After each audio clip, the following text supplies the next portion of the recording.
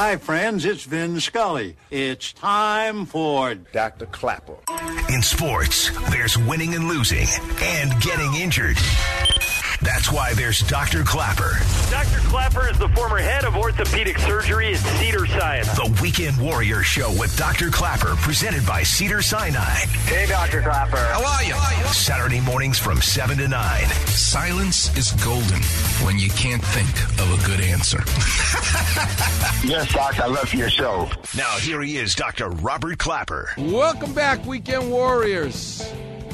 Today the show is blowing up. The problem is you can't listen to it streaming online because everyone on Twitter is telling me that, but they'll have to figure that one out. But at least the phones are working. And so I'm delighted to talk to the Weekend Warriors. And the lines are lit up. I love it. The number's 877-710-ESPN. Put that in a safe place in your house because you always know you can get me on a Saturday. And at 8:15, my guest, the great Dr. Paula Bernstein, an OBGYN doctor for many years at Cedars, retired, and guess what she's doing? She's writing detective stories about a fictional detective, Hannah Klein, who used to be an OBGYN. It's a fascinating idea to take the world of medicine and turn it into detective novels. I can't wait to ask her how this came about. But it made me think all week about the world of art, the world of sports, the world of surgery, where the storytelling that can come from the world of medicine happened in my lifetime. Well, there's a movie called Jurassic Park, written by this guy, he's a doctor, Michael Crichton. Went to medical school, became a doctor, but never practiced medicine. He's using what he learned in the world of medicine to make some of the greatest movies and storytelling that the world has ever seen. Jurassic Park, I think, until Titanic came, was the #1 movie in the world. Diane Sawyer sat down with him. Why did you leave medicine? How'd you do all this? How do these topics come about?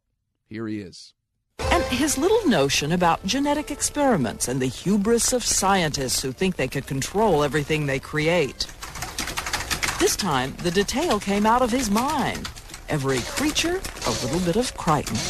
How did you decide how they should move, each of them? I'd be there working for hours and hours, and my assistant would come in at 10 o'clock in the morning. And one day she came in, and she was very alarmed. She said, "What are you doing?" And I think she thought I was having a seizure because I was going.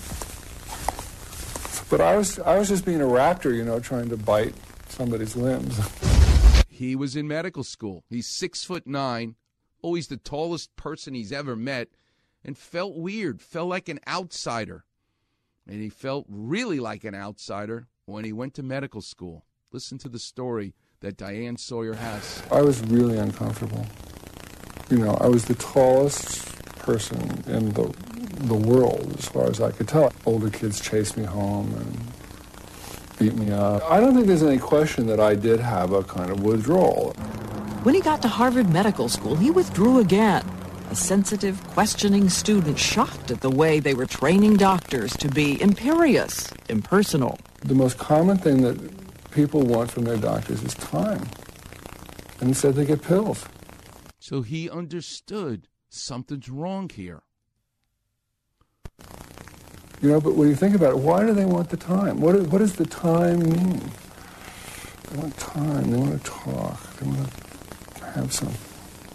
I think that's a kind of healing that can occur, of verbal communication. More and more, medical school became simply material for the thrillers he'd begun writing, as his insistent questioning at Harvard made him a rebel and a pariah. I was becoming accustomed by my third year to often eating meals in the cafeteria alone. So verbal communication, the healing powers of storytelling, all of a sudden it occurs to him, I'm going to heal people with storytelling. And then I sold this book, The Andromeda Strain, and everyone wanted to have lunch with me. It was a very creepy experience. The Andromeda Strain, in the 1960s, his first giant book and movie deal. He left medicine and moved to Hollywood, but this intense Easterner was like a Calvinist at a carnival. Because success seemed so easy and so empty, Crichton plunged into the first of a series of depressions, and 3 marriages ended in bruising divorce. Michael Crichton figured it out. There's healing in storytelling. And if you know anything about medicine, you have fertile grounds with which to pick. What about the whole idea of medicine as a story, but not from a doctor, but from the other side, the patient side? Yes, you can figure that out as well. The TV show Quincy, starring Jack Klugman, he realized there's something really special about medicine, and I'm going to use it. Here's an episode from Quincy where the medical examiner has to be a detective.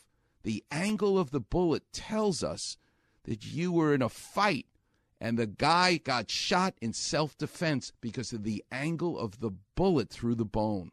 This is an old show, Quincy. Save your neck. Of course I'm trying to save my neck, and I'm trying to save yours, too. You kill me, it'll be life in jail for you. It is already. No, that's what I'm trying to tell you. The statute of limitations ran out on the burglary a long time ago. Yeah, how about Charlie? Doesn't run out on murder. Well, it was self-defense, wasn't it? How'd you know about that? From the angle of the bullet wound on the thigh bone. You see, it was straight down. Straight downward. It would have been impossible for anybody else to inflict that wound. I figured you and Trout were struggling for the gun while he held it. And that is the real deal. I did a rotation in forensic medicine with the New York City, the Manhattan Coroner's Office. They are figuring out who did what crime scenes because of anatomy and what they see pathologically. Jack Klugman did not want to do this show. He was in The Odd Couple. He won an Emmy for being Oscar Madison. Listen to how this came about. His appreciation for the fertility of medicine and storytelling. They kept sending me sitcoms. And one was, because I'd won 2 Emmys with that stuff. And Fred Silverman? Silverman. He then was head of ABC. And went up and he laid a whole lot of stuff in front of me. And I said, I don't want to do it. He went into his Blue Book, which is a special half-hour sitcom. I said, I don't want to do it. I'm not going to do that. I'm not going to do a series. Well, guess what? He got convinced this is how this all happened. This is a better story than the damn Hollywood. So that year went by, and then the next year, 77, I think it was, Minnie Jameson, who used to be my agent, a dear friend of mine, sent me Quincy. I read it. I don't want to do this. But I forgot to call her back. Yeah. And we were very good friends. So I was in the shower when the phone rang, and I came out and answered it. She said, what are you, some kind of big shot now? I said, what? I sent you a script 3 weeks ago. You don't call, you don't... I said, well, I'll tell you the truth. Why did he have to tell us he was in the shower? That's what I want to know. Monique, what happened was, I've been thinking about it. It's very interesting, you see, because it's 2 heroes in one. He's a cop and he's a doctor and so on. And I'm making up a whole story, and I'm starting to sell myself to this thing. I swear. I said, well, but I'll call you tomorrow. And I thought of all those things. It's right, he's 2 heroes in one. And I could be a muckraker. 2 heroes. So I called next day. I said, I want to have a meeting with Glenn Larson, who created it. It was terrible. Terrible that way. He hated Glenn Larson, the guy who created Quincy. But he's fascinated that you can be a cop and a doctor. Fertile territory. So we had a meeting, and yeah, sure, muckrake, yeah. Yeah, messages, all that stuff. So I said, okay, so I decided to do it. Fred Silverman said, Abby Gresham, my aide, said, he turns down my good stuff, and now he goes and plays an undertaker. He said, he's not an undertaker. He said, but he's dealing with death. It'll be a bomb. It won't last. Everybody predicted it wouldn't last 3 shows. Became a huge hit. But then we were only going to do 4 hour-and-a-half shows. Yeah, because it's the NBC Mystery Movie yes, series, that's right? That was it. So after that, they said, would you do it as an hour show? So I said, okay, but it's got to be done my way. And no more cops and robbers. They said, fine. But the scripts I'm getting are cops and robbers. So I do about 4 or 5 sets in. No, I don't want to do it anymore. So they start to sue me. I said, fellas, you want to do the cops? Fine, get another boy. I don't want to do it. That's all. You can sue me, you can do what you want. I'm not doing it. I'm sick. He got throat cancer. He's sick. He could bail out, but he didn't. He just wanted to get Glenn Larson fired. They said, what do you want? I said, you got to get rid of him. But he created it. I don't care. It's him or me. You want him? Stay with it. I don't mind. I don't really know what I want to do a series anyway, but I certainly don't want the Cops and Robbers. So the ratings were pretty good on those hour shows.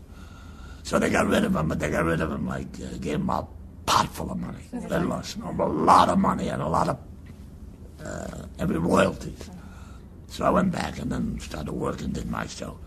About a year later, I saw him at a party. He came over to say hello. I said, don't come and say hello to me. He said to me, stay well. You're making me rich. Well, it was touche. I laughed. It was very funny. Because the Cops and Robbers part is what Quincy was.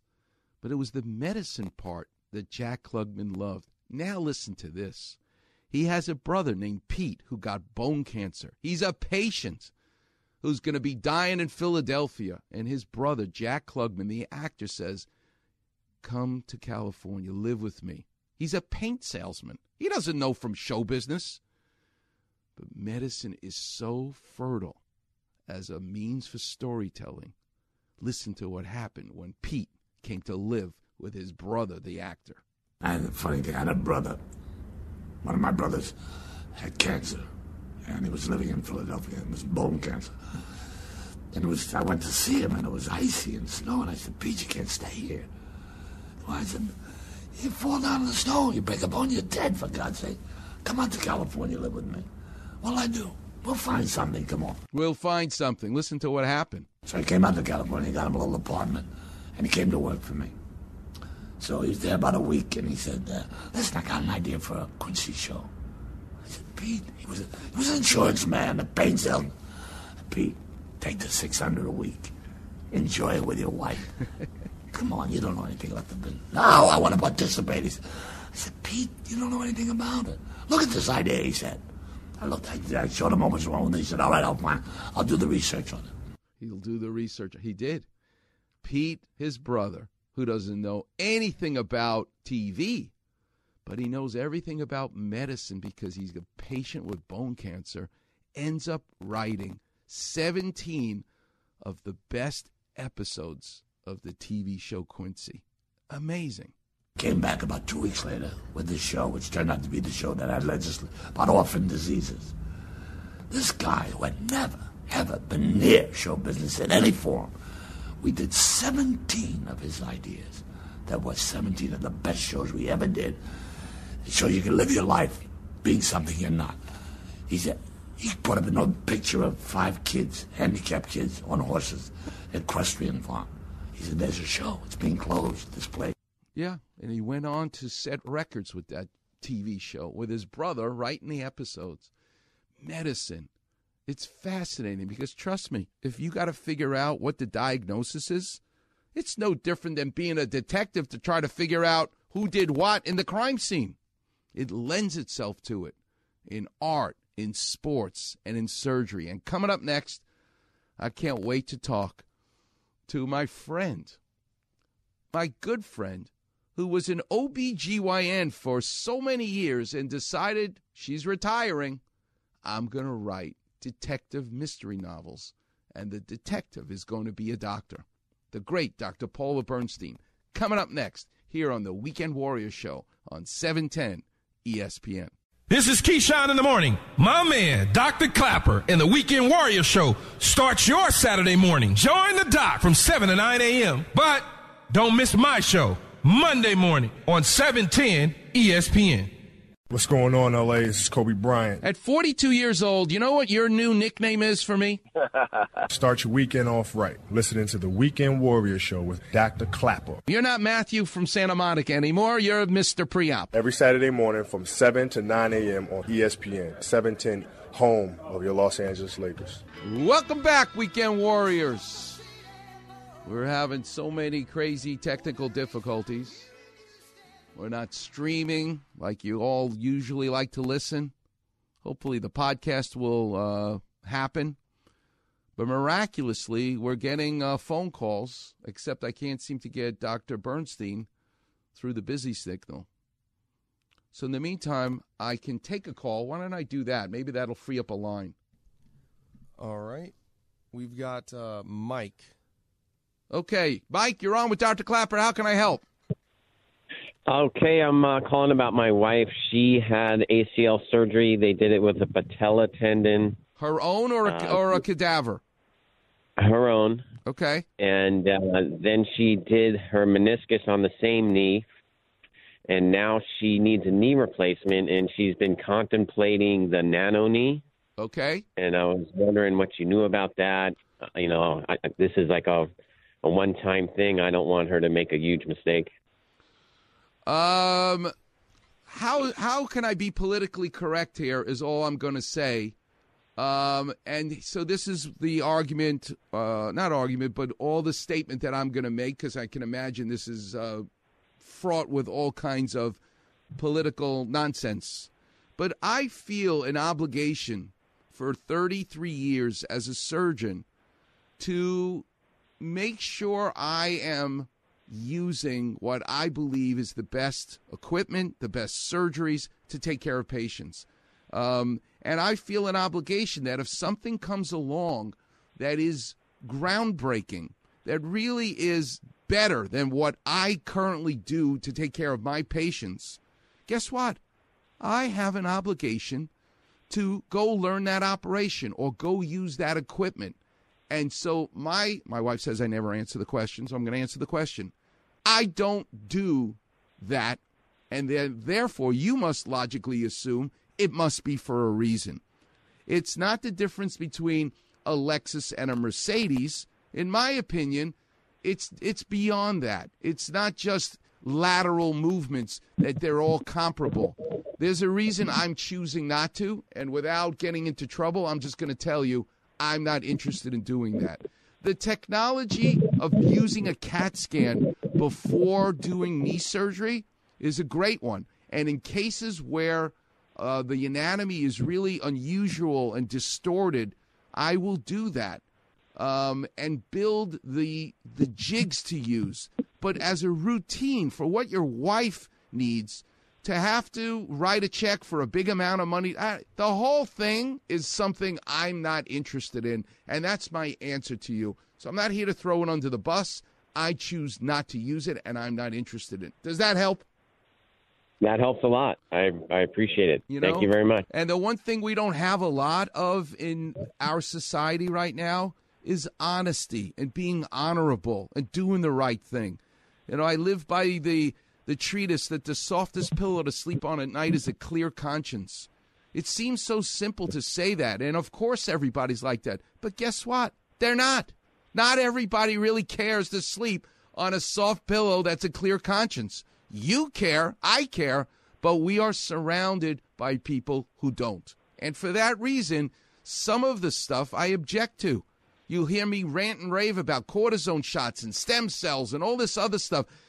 They have the chutzpah to say I'm an anti-aging clinic. Okay, good. How are you an anti-aging clinic? Last time I checked, we all age and we're all going to die. But how can you say? So we live in a society now where you get to say whatever you want and you can apologize later.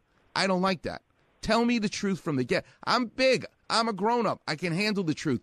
Don't tell me stuff just to inflate my ego or make me want to buy that car.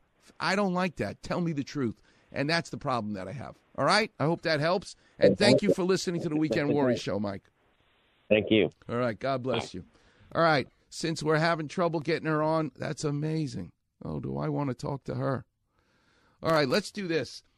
Let's play Jolene, and I will tell the Marcellus Wiley story and see if she could call in like these other folks managed to call in, but I'm sure it's not her fault. I'm sure it's the systems themselves. So this is a song, Jolene, that Dolly Parton wrote, and it may be autobiographical, I'm not sure. But this is being covered. Jolene. So the reason we're playing this song is because it's country music, and for those of you who don't like it, country music is storytelling. And this is Dolly Parton's song at its greatest, sung by Jolene, who has the most amazing voice. But it's a story about You're so beautiful, you can take my man. Please don't. So it made me think, because I heard it this week, and I just love watching these YouTube backyard sessions with Miley Cyrus. And it made me think of Marcellus Wiley, because he told me this unbelievable story. Because once I said to him, did you ever meet Michael Jordan? Yes, I did, Dr. Clapper, Marcellus said. I was a big shot now, and he's big. Marcellus is 6'4", 270 pounds of solid muscle. He said, I signed my first NFL contract. I'm so proud of myself, as he should be, coming out of Columbia University. He's the greatest athlete to ever come out of Columbia University. He said, and I have this beautiful girlfriend, and his wife, Anne-Marie, is just beautiful. But I don't think this was her. This is before he got married. He said he's at an away game, staying in the hotel, and he gets into the elevator with this beautiful girl, his girlfriend. Who gets into the elevator? Michael Jordan. And Michael Jordan looks at Marcellus and goes, hey, Marcellus. Marcellus says, hi, MJ. And Marcellus says, his girlfriend starts going, oh, my God, we're in the elevator with Michael Jordan. And Michael Jordan's now looking back at this pretty girl. And the whole time Marcellus is saying, Jolene, please don't take her away. Oh, my God. So then, there you go. Storytelling. Nobody does it better than Marcellus Wiley when it comes to talking about sports. And nobody does it for humanity better than Dolly Parton and Miley Cyrus singing it. Well, if the phones ain't working, I'm going to tell stories because I'm good at that. And coming up next, I will tell one. Because I took a robot class. You know how the latest buzz is a robot should do your surgery? Can you imagine me with the robot? It's like Bobby Fischer playing chess against the computer. Bobby Fischer beat the computer. Robbie Clapper's going to beat the robot. But I need to tell you what's up with the robot as they're coming. They're coming. They're coming. That artificial intelligence, it's coming. The number's 877-710-ESPN. God help you if you can get through. Well, you're listening to the one and only Weekend Warrior Show here on 710 ESPN. What's going on? It's Max. You know there's no better way to start your Saturday morning than with my friend Dr. Clapper and the Weekend Warrior Show. What's going on, LA? This is Kobe Bryant. It's the most entertaining thing in the world. Start your weekend off right. Listening to the Weekend Warrior Show with Dr. Clapper. I'm schwitzing like a piece of tuna fish. Every Saturday morning from 7 to 9 a.m. on ESPN, 710, home of your Los Angeles Lakers.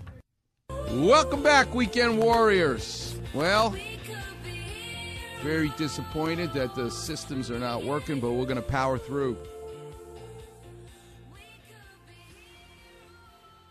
We're going to make it.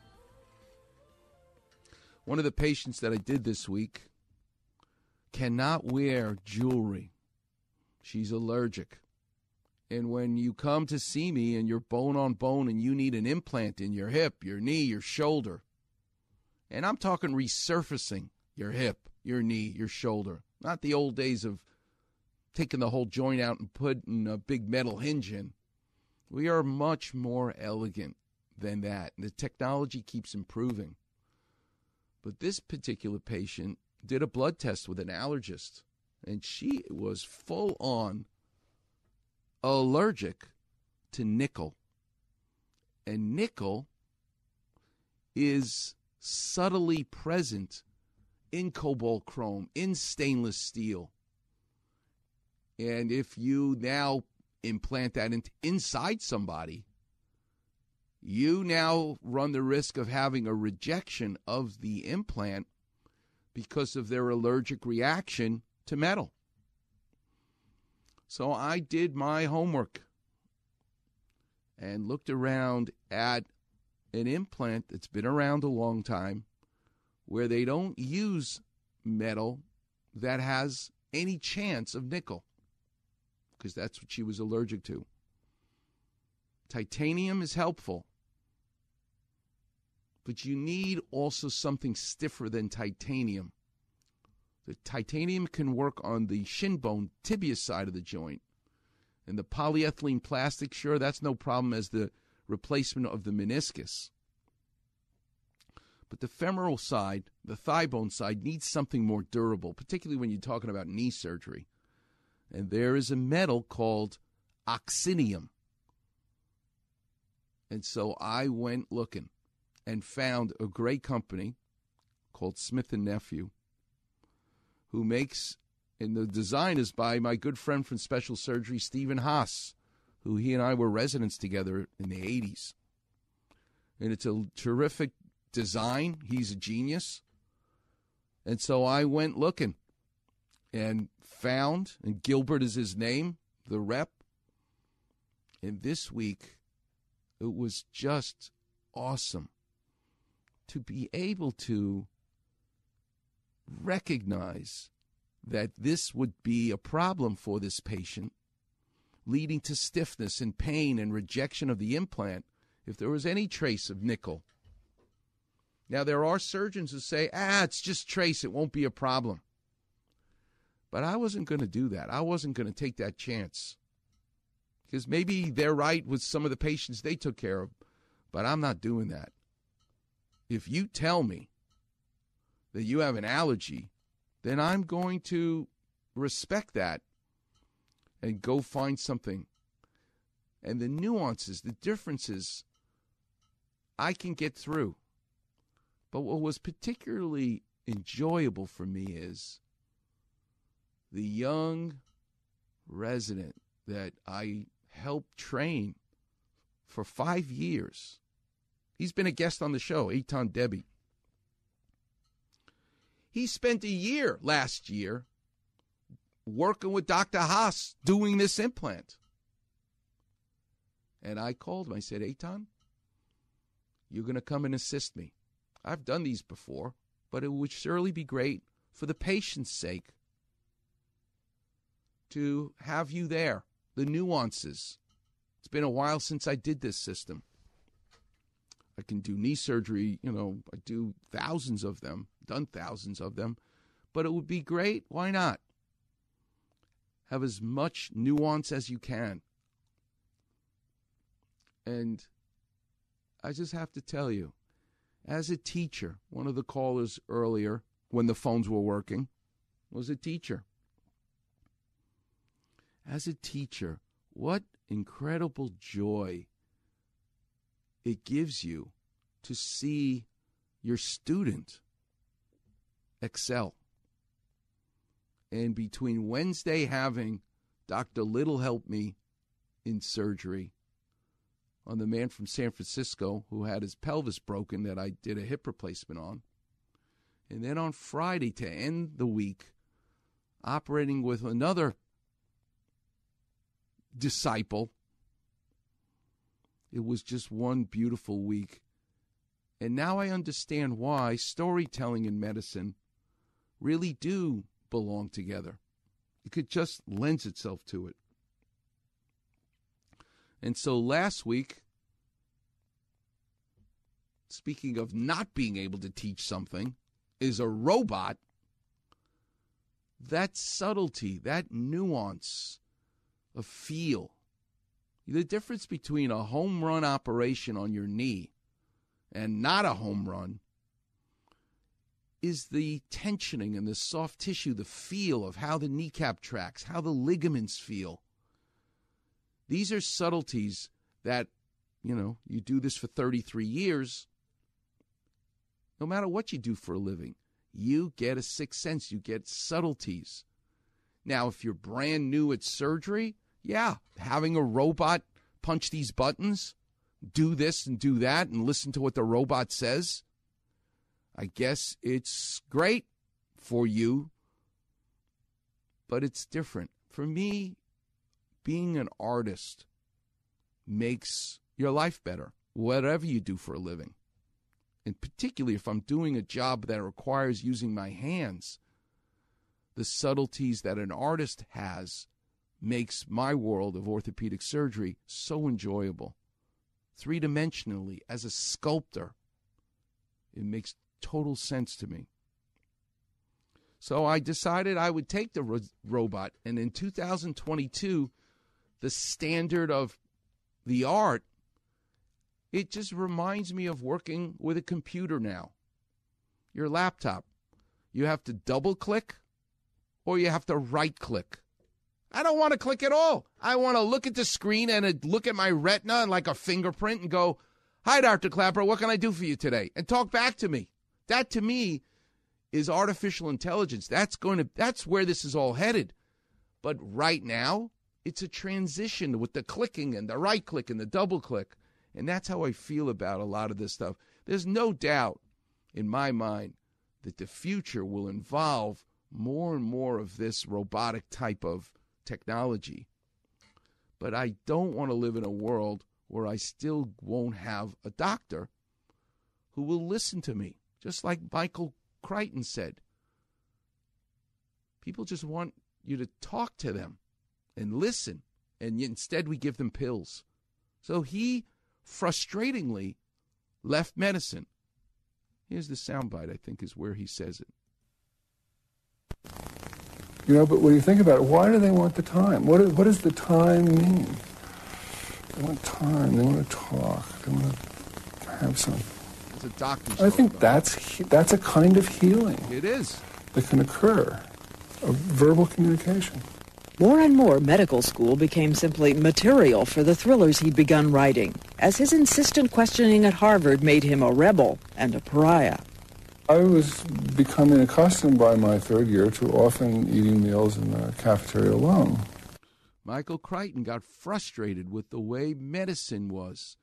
It's all about procedures. It's all about the medicines, the pills. It's not about the verbal communication. So he went the next step. He said, then I'm going to focus on that verbal communication about medicine, because it is a form of healing. In his case, it became an entertainment for us because he made Jurassic Park. And he saw dramatically his life change as a third-year medical student, wrote a book, a screenplay, The Andromeda Strain. Similar to the coronavirus, basically, is the story, but he did it in the 60s. And he realized he was, in a way, healing people, giving them comfort in a story. He went from being a lonely guy eating in the cafeteria, now everybody wanted his autograph. And then I sold this book, The Andromeda Strain, and everyone wanted to have lunch with me. It was a very creepy experience. The Andromeda Strain, in the 1960s, his first giant book and movie deal. He left medicine and moved to Hollywood, but this intense Easterner was like a Calvinist at a carnival. Because success seemed so easy and so empty, Crichton plunged into the first of a series of depressions, and 3 marriages ended in bruising divorce. Yeah, he really took a beating because he went his own way. But thank God he did. Thank God he brought the world of storytelling from medicine out. But what I love about the Jack Klugman story is he saw the fertile grounds as a patient, as brother as a patient. I just love it. And Clapper Vision is sort of that extension. Storytelling in surgery, painting pictures. Let's do some Clapper Vision. Let's extend the segment with Will. Coming up next, we'll do some Clapper Vision and explain some of the questions that he has for the Weekend Warrior. You're listening to the one and only Weekend Warrior Show here on 710 ESPN. Hey, it's Sedano. You know there's no better way to start your Saturday than when my guy, Dr. Clapper, and the Weekend Warrior Show, 7 to 9 a.m. Saturday mornings. What's going on, L.A.? This is Kobe Bryant. It's time for Clapper Achilles. Start your weekend off right. Listening to the Weekend Warrior Show with Dr. Clapper. Where has this been my whole life? Every Saturday morning from 7 to 9 a.m. on ESPN, 710, home of your Los Angeles Lakers. Welcome back, Weekend Warriors. We could be heroes. Actually, last Sunday, I was a bit of a hero because the waves in Ventura, where I surf, were big, like really big. But fortunately, when the waves weren't coming in as sets, it was glassy. So, you know me, I'm so desperate because I only give myself one day to go in the ocean. I was going. So as soon as it lulled out, I jumped in, high tide, smashing into the staircase. It was rough. But I paddled as hard as I could to get out. And then the sets started to come in, and they were massive. And I'm right next to this buddy of mine, Alex. I said, Alex, holy smokes. I mean, they're so big, nobody else is going in the water. He said, yep. But when you catch one, he says, it's amazing. You can ride the wave the length of a football field, but it's scary. So I was out there with him, and then I'm looking at the horizon line. And all of a sudden, these 3-story apartment buildings start basically rolling in. And I paddled as hard as I could. Paddle, the spray, the wind. And all of a sudden, it's like God taps you on the shoulder and says, Robbie, you can stop paddling. I'm taking over. And you feel that energy in that water lock into that surfboard like a roller coaster getting locked in to go up the hill. I stood up and I rode this wave right into the sun because the sun is just coming up. I get in the water when it's dark. So it's just beyond first light and beyond dawn. It's really sunrise. I could barely see as I'm looking right into the sun, flying down the wave. I was in the water for 2 hours, and I only caught 4 waves, but they were massive.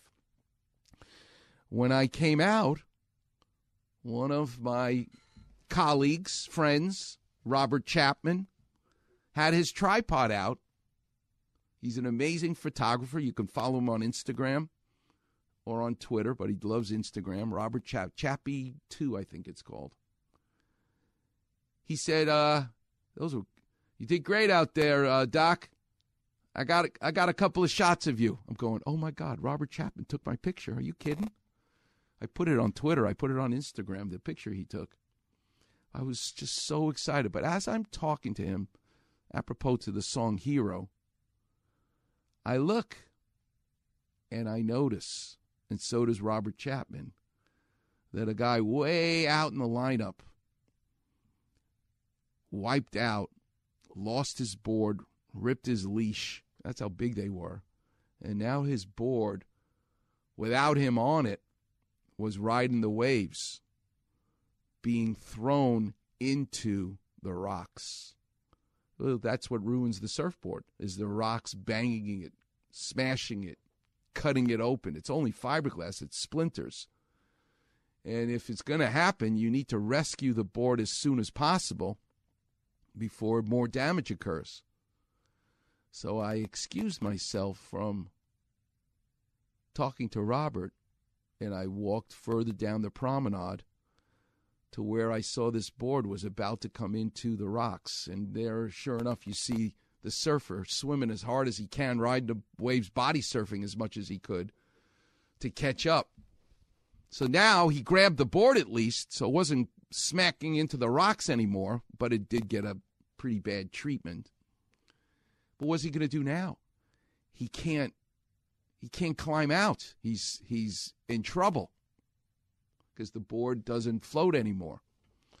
So I leaned over the railing of the promenade, and I looked at him, and he looked at me. Without nonverbal communication, I reached out my hands so he understood. Pass me the board from the beach. I'm up here on the boardwalk, and I'll take it over the boardwalk fence and rescue your board from more damage. And it was awesome because I looked at him, he looked at me. I know that you know that you know that you know that I need help. And it was a charitable, beautiful act of kindness. And he thanked me. So I was a hero for one person, a total stranger, last Sunday. In this last segment, since it was so much fun already to do it once, before I can tell more stories, and don't forget I can tell you now where the apple is, so I won't make you wait, and I also want to tell you what we're going to do next week. But Lindy Huey, who I've written 3 books with, sent her assistant Gigi because I knew I was going to talk about medicine and storytelling, and that means an apple a day keeps the doctor away. The greatest caramel apple in L.A., and I've had them all, Farmer's Market. I've been to every one of them. There's nothing like a Granny Smith apple. That tartness, that sourness. You then coat it in sugary caramel and cinnamon. Oh, my God. So the best caramel apple you will find in Los Angeles, and you can see a picture of it on Twitter that I posted, is from the Rocky Mountain Chocolate Factory. They have locations throughout Los Angeles. We had to schlep to Commerce, wherever that is, because apparently they have a store there. But I think there's one in Camarillo as well. But go get the particular flavor called apple pie, caramel apple. You will thank me 1,000 times. Whatever it costs, pay it. Take it home, take a knife, and slice a wedge of it. Put it in your mouth, and I promise you, you'll close your eyes, and you'll see what heaven is like. Rocky Mountain Chocolate Factory. I'll do next week a little bit later, but Will, let's do some Clapper Vision together. What's a question that you might have where there's a will, there's a way? Well, I mean, I'm not sure I can follow up the greatest caramel apples.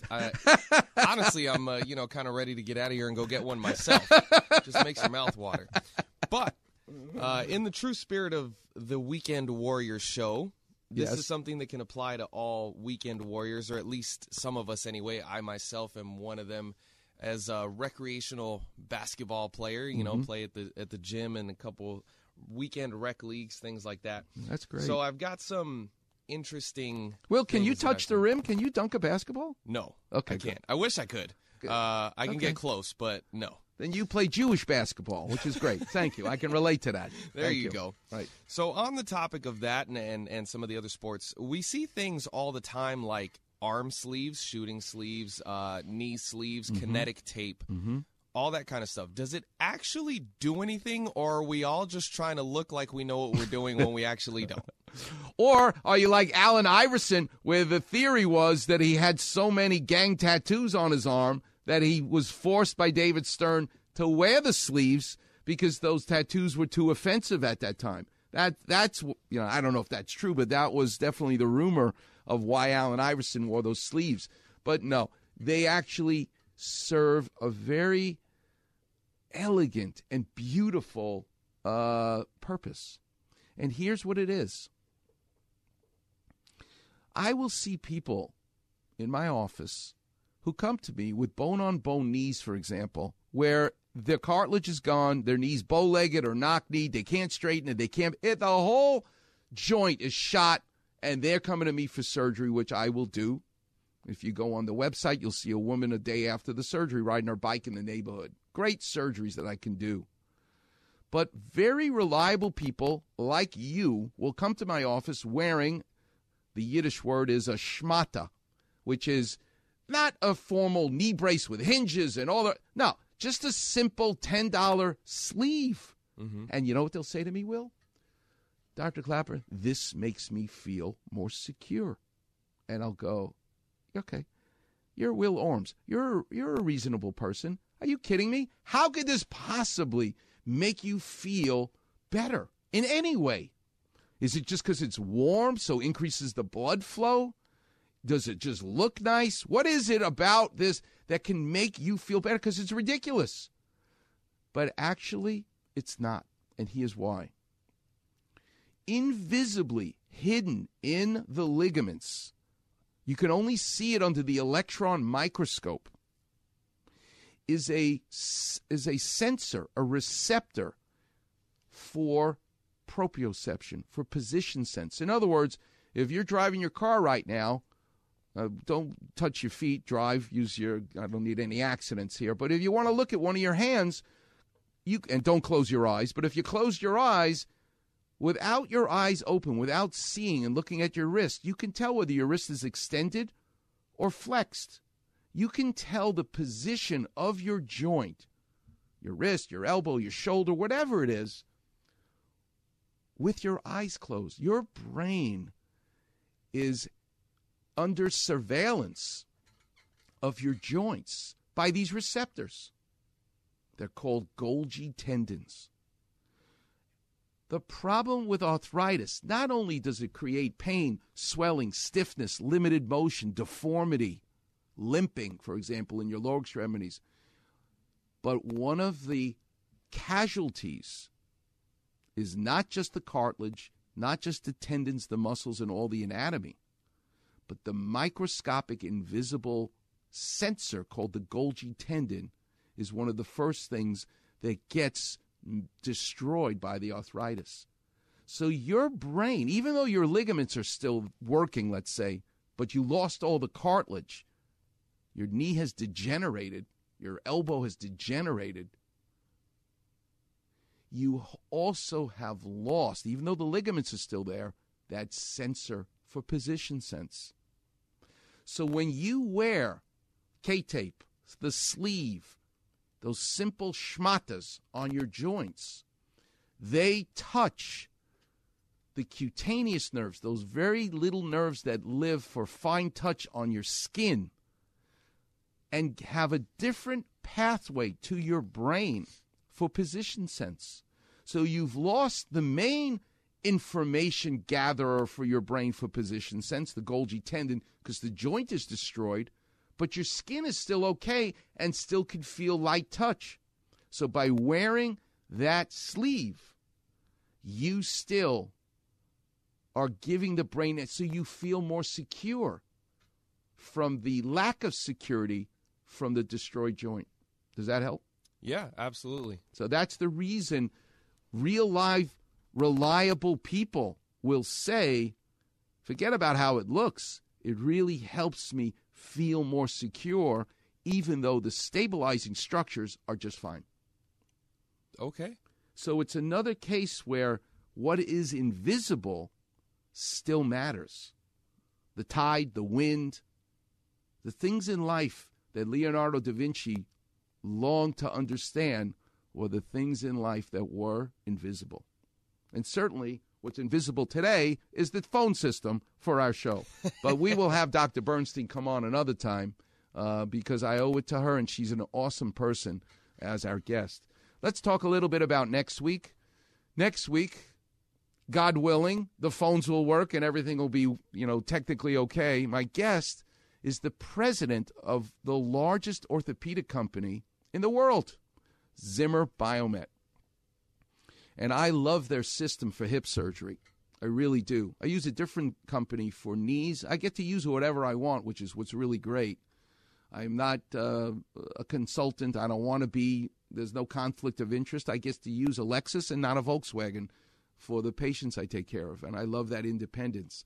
So I love their system for hips, their dual mobility hips that I use. And so the president's going to come on. I mean, it doesn't get any cooler than that. So I've already started to think, what am I going to talk to him about? Well, I love the world of art, the world of sports, the world of surgery. Where in art do you see that success, that destiny? I mean, he was in high school like the rest of us, but he became the president of Zimmer. How did that happen? How does that happen? The destiny, the successful person. So I'm fascinated by Bob Dylan in the world of art and music. And on 60 Minutes, I remember Ed Bradley sitting down with Bob Dylan and saying, "You wrote Blowing in the Wind in 10 minutes. How'd you do that?" And you know what Bob Dylan said? "I don't know.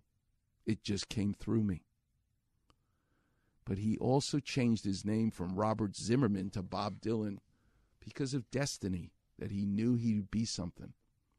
And in the world of sports, it'll be about Dr. Frank Jobe, my hero, my teacher. Until then, I'm going to leave you with Volare, which means I'm singing and I'm flying, which we do each and every Saturday. Thanks for telling your friends. Thanks for telling your family. Thanks for being the doctor in the house now.